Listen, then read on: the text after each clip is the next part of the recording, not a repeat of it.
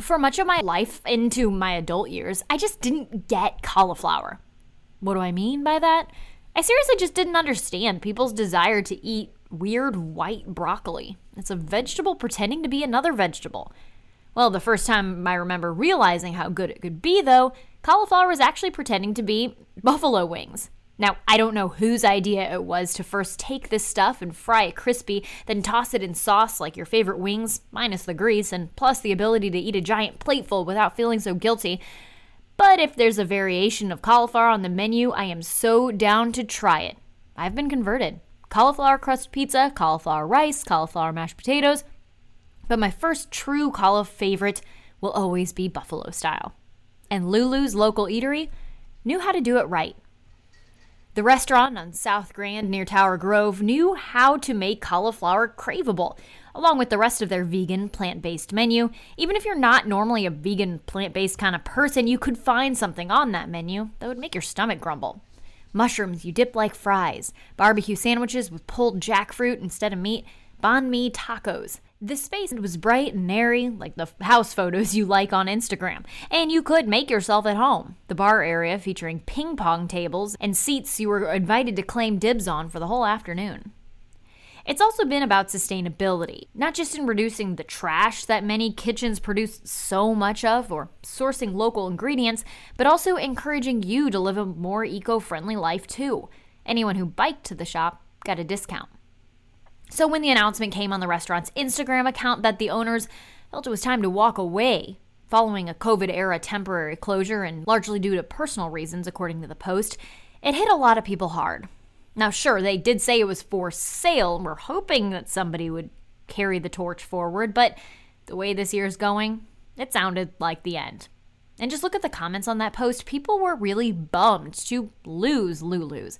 Sorry to see owners Robbie and Lulu signing off. Not just because of good food, but good vibes. When a restaurant whose branding was all about the best in us closes, it just kind of feels personal. Though much more casual than some of the city's more celebrated restaurants, Lulu's has always felt like the type of place we're lucky to have. Well, that's how the new owner feels too. I don't know. I think I just got really lucky with the whole process. Today on Abby Eats St. Louis, how to buy a restaurant from the woman who just bought Lulu's local eatery. Why she thinks now really is the best time to get into the business, who her biggest critics have been so far, and how she's balancing the old Lulu's with her Lulu's. I can't please everyone. Plus your food news and weekend planner. How important is it to you to stick to the restaurant as it was when you bought it? And how important is it to you to put your own mark on it? Oh, okay, yes. So it's important to maintain the main value and principle. So when I was the customer, I can see from the outside, and they care about the sustainability, they care about the environment and animals and ethical reasons. And that was one of my biggest motivation to wanting to buy Lulu's at the first place, because I didn't know if anybody else wanted to have pursued Lulu's, if they were going to keep the things the same way. Mm-hmm. Because I do think those are the core value, and which I want to work and maintain the same, even develop from what we have. But I do think that it's important to also add a little bit of my character into the restaurant. I would just like to, kind of spice things up, but I'm kind of low profile on getting my name out there or anything, but just... Yeah, clearly. Yeah, right. I just want to have people enjoying what I want to offer on the table and sharing a meal. Clearly, I said, because we're calling the new owner of Lulu's C in this interview, short for her real name. She's super private. It actually took a lot of Instagram DMs to make this chat even happen.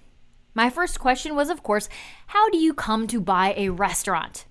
Turns out she saw the same Instagram post as the rest of us. I think I was like the first person who reached out.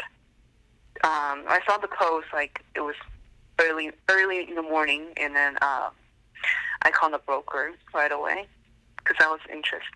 I mean, I've been known to peruse real estate listings here and there too, but seeing a restaurant listing for sale wouldn't exactly have had me calling up my agent. C, though, says she and her brother were already thinking about buying a place to call their own, having grown up in a restaurant family. But the moment she saw the listing intersected with a fork in the road for her and her family business, so to speak, and it made the decision not only timely, but kind of necessary. I mean, I have always been the little helper, in the background. And then as I get older, kind of slowly taking over the role of taking care of business and then developing for, future plans and all that stuff. Because our, parents are getting older and they want to retire. So it's part of, we don't know, we weren't sure, because the business, family business is so much more about, the elder generation. Mm. So we weren't sure if we want to continue in the way that they managed, or we want to do something else. And then I always thought that we should do a vegan plant-based restaurant, because personally I think that it's the direction of the future. Yeah. Where people will choose more plant-based, healthier alternatives. And as a longtime fan of Lulu's, she'd seen their vegan plant-based restaurant in action. She's confident the model works, and she can keep making it work. So, okay, as a homeowner, I've learned firsthand there's a lot to know, and really it can be kind of confusing to buy a kitchen, let alone a kitchen that comes with a menu, a staff, branding, a restaurant. So I asked C about this process. It was clear she hadn't actually really thought about it before, at least not putting it into words. To be honest, I feel like throughout 2020 it's been a dream, because through the whole process, I didn't really feel that surreal. Really? So I was just kind of guided by a lot of people, a lot of great people who helped me throughout this whole process. So it's been surreal, but and also in the same time that my family, we have culinary background, that we also had in the past that purchased a restaurant from others before. Mm. So I was kind of familiar with the whole process already. But that's right, though, that you do kind of get the rights to all of their menu items and to kind of keep doing what they were already doing, right? Yeah, correct. Mm-hmm. And what are some of the things I already have seen that you're doing trying to put your own spin on it? What are some of the things that you're looking forward to doing in Lulu's 2.0? So a lot of the food, the recipe will stay, but I'm taking a small turn on a couple of things. I'll add a couple of fusion dish to the menu, because I'm a minority. I'm Chinese, so Mm-hmm. I wanted to see some of my character in the menu. Mm-hmm. Yeah. So you're kind of going to add some different menu items, but I understand you're going to keep some of the favorites. Yeah, it is high demand, so I'm keeping a lot of favorites, but also because of the pandemic right now, and it's probably a good idea to size down the menu to just to work with a smaller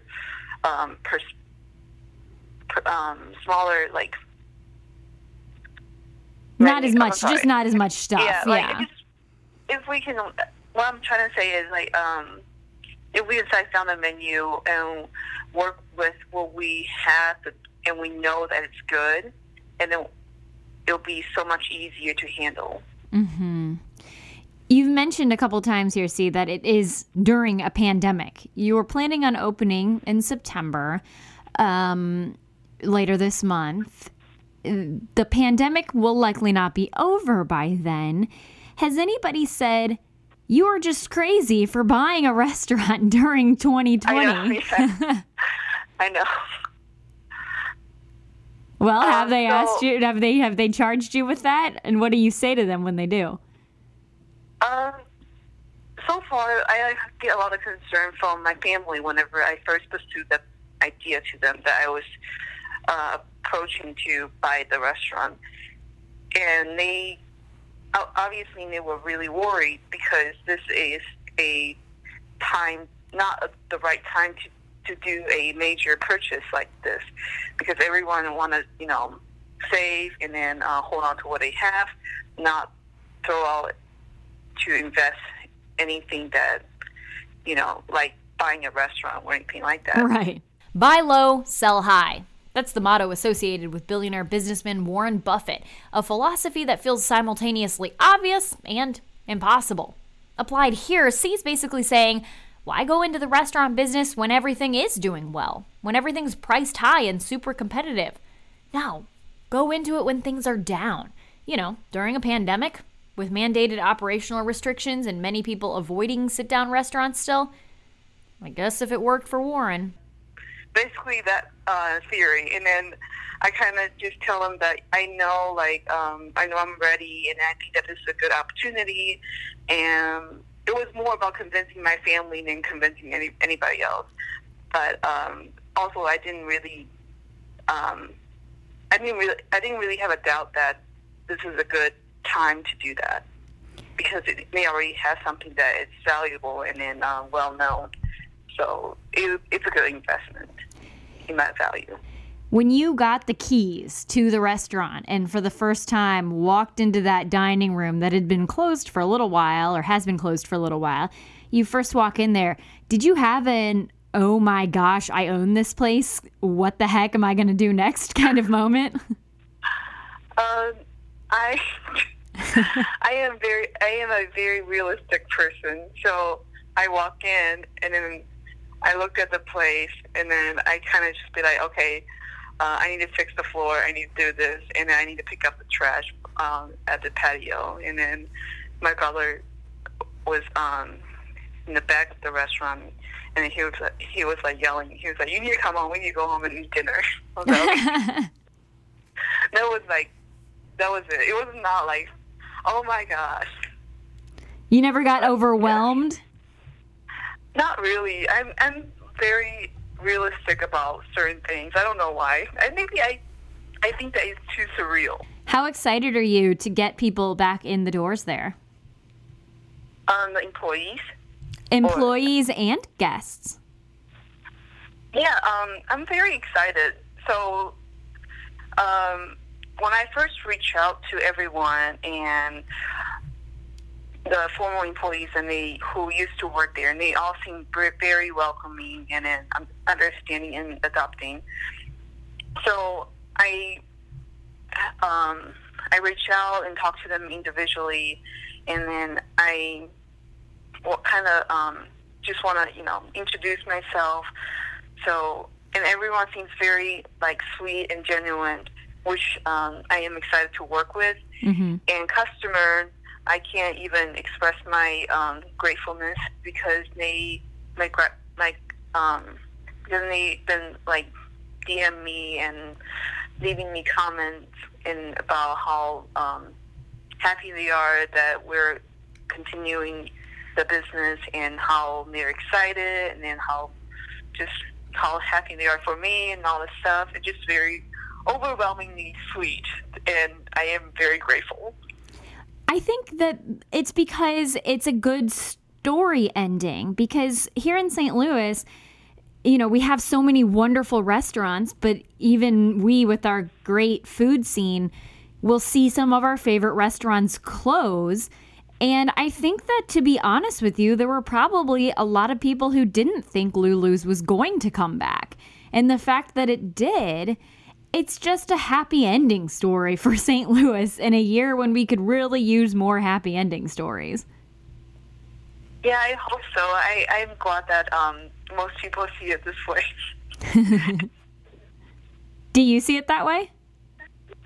I do. I just think that, like I said, I do feel a little pressure. Like, I feel I do need to keep up with the good work, and that is on the back of my head. And also, I do feel responsibility to do well, to have everybody on board, to keep everybody's job. So. Yeah.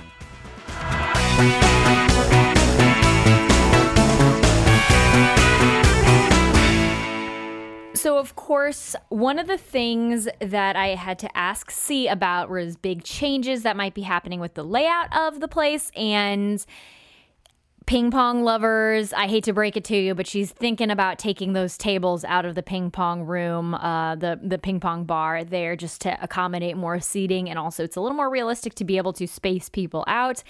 So that's something that she's thinking about changing when things do reopen, which could be any day now. We will work to get you that reopening date ASAP, but she wasn't committing to anything. I couldn't break any news on the podcast there, at least not in that way. But speaking of news, Dory Olmos, my producer, is with me once again here to talk about news. Hello. News that is happening in the food world, and because you're pretty good at collecting this kind of stuff, and we've got some interesting news this week, and I like, again, talking not just about places closing, but we don't have any permanent closures on our food news rundown this week. Yeah, actually, we've got some expansions and some additions to the area, which is awesome. Woohoo! Woo!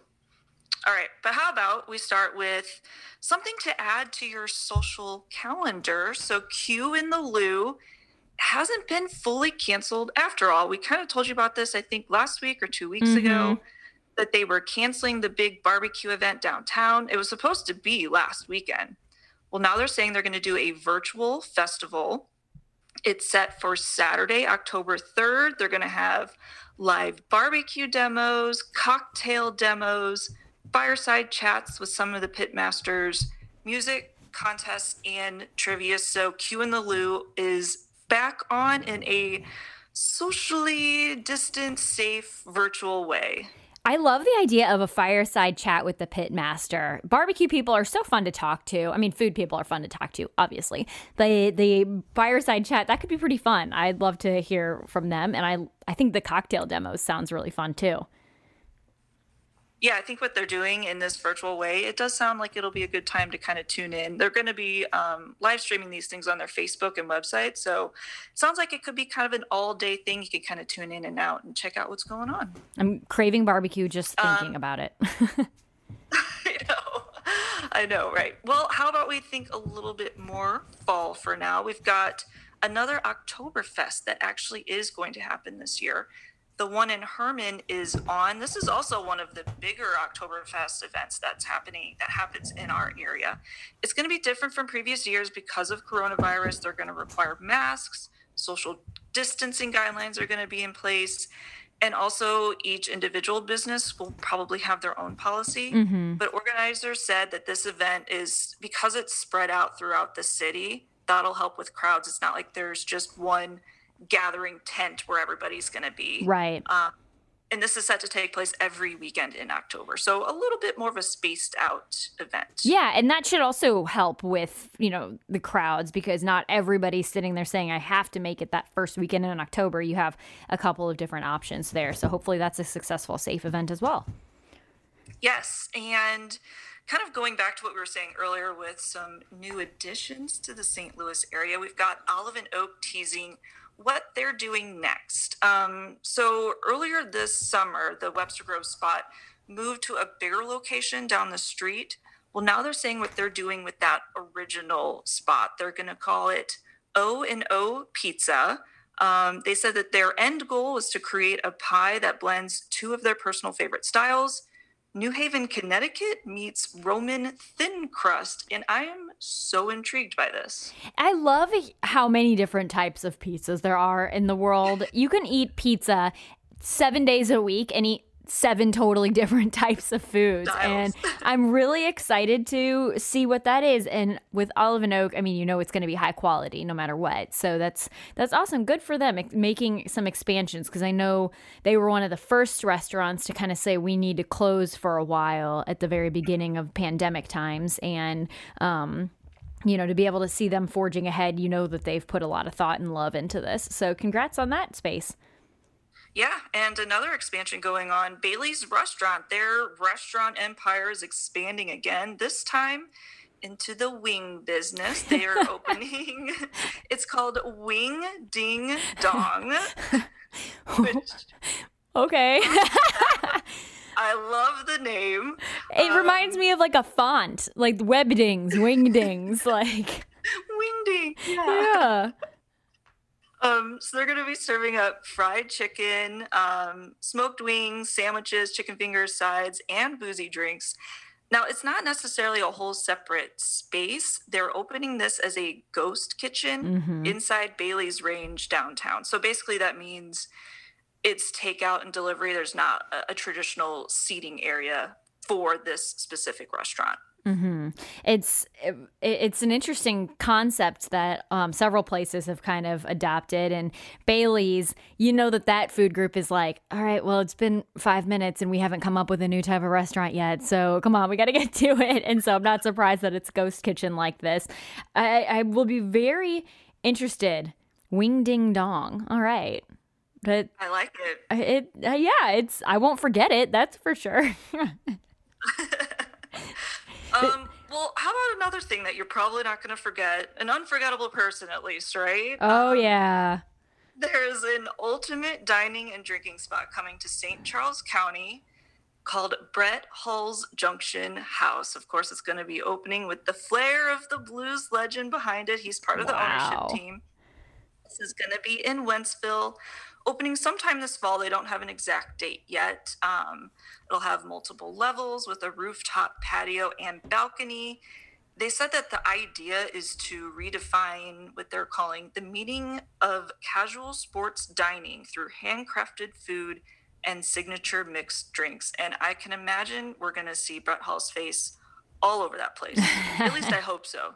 I hope so. Yeah. I mean, that guy's a legend around St. Louis, and he's lovable, and he's a party, and he's rowdy, and larger than life in so many ways.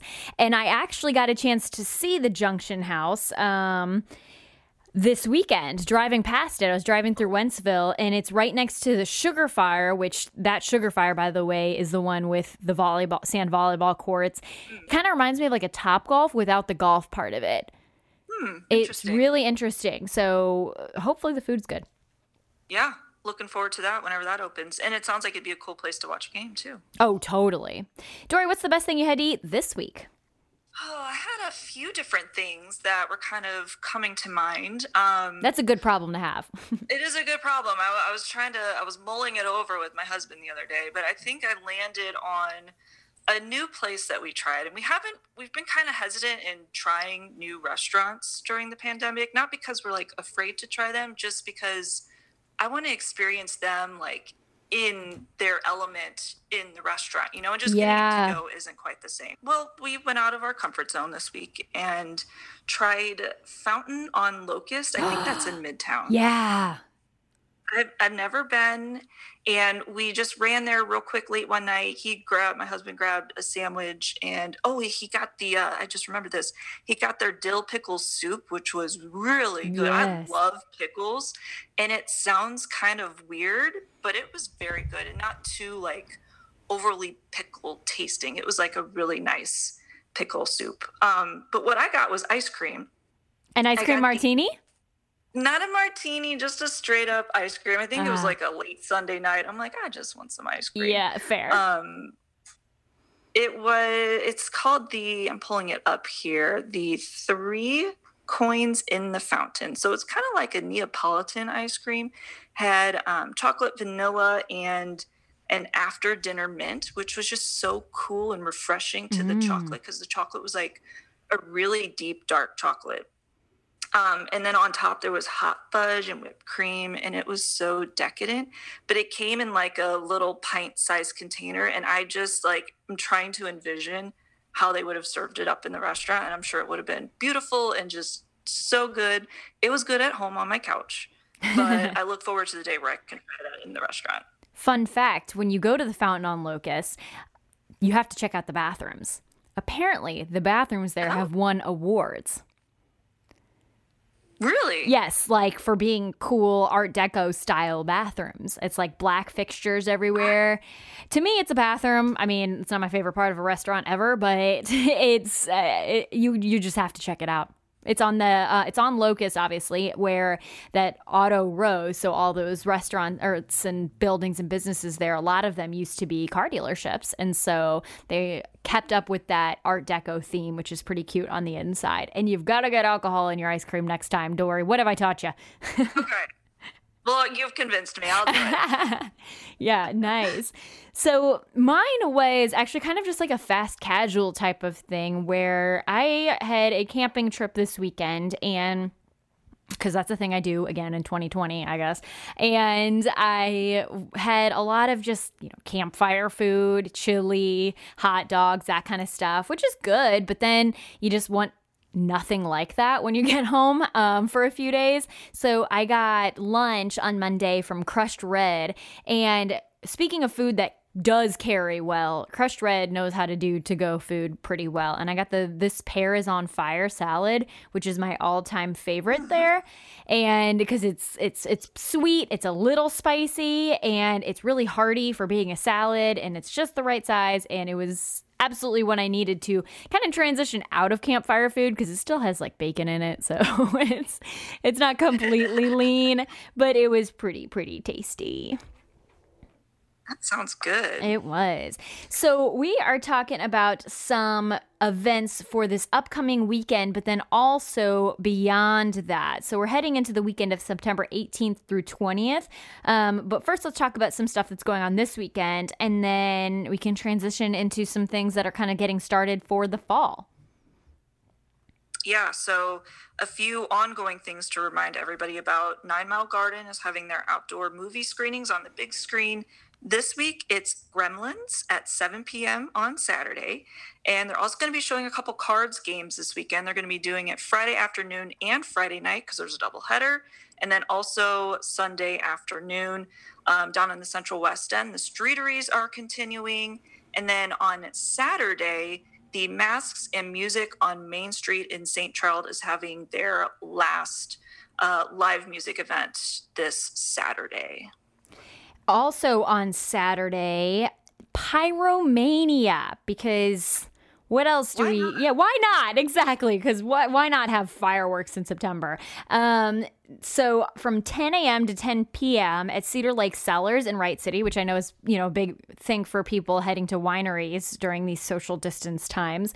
Live music. They'll have family events, games, Clydesdales will making an appearance, and of course fireworks. They're calling it the largest fireworks show in the region because this isn't just like, fireworks for a few minutes and then everything is done. No, this is a 2-hour-long fireworks show. They're calling it a concert in the sky, which is pretty intense. Tickets are required for this, but there should be plenty for you to snag up with 400 acres of that property, which is also on a lake. Just make sure you bring your own blankets and chairs. Yeah, I had to double check this one to make sure they're legitimately doing a 2-hour-long fireworks display, and it sounds like they pretty much are, so that's kind of cool. That's longer than most movies I can sit through. Right, exactly. Like you could take a nap and then wake up to fireworks. Oh, that would be cool, waking up to fireworks. Ooh. I know. Okay, so we're talking also, it's officially the fall. When I say blankets, you need to bring a blanket outside. You need to bring a blanket outside. Even this morning, I went outside and had a little throw on my patio seating because it was a little chilly and brisk this morning. So, but that's good news for a lot of people because that means some of these fall and Halloween events are getting started. So we've got some fun ones to tell you about. Yeah, so starting with the St. Louis Zoo, they're going to hold the Autumn with the Animals event. This is the first weekend and second weekend in October 3rd through 4th and 10th through 11th.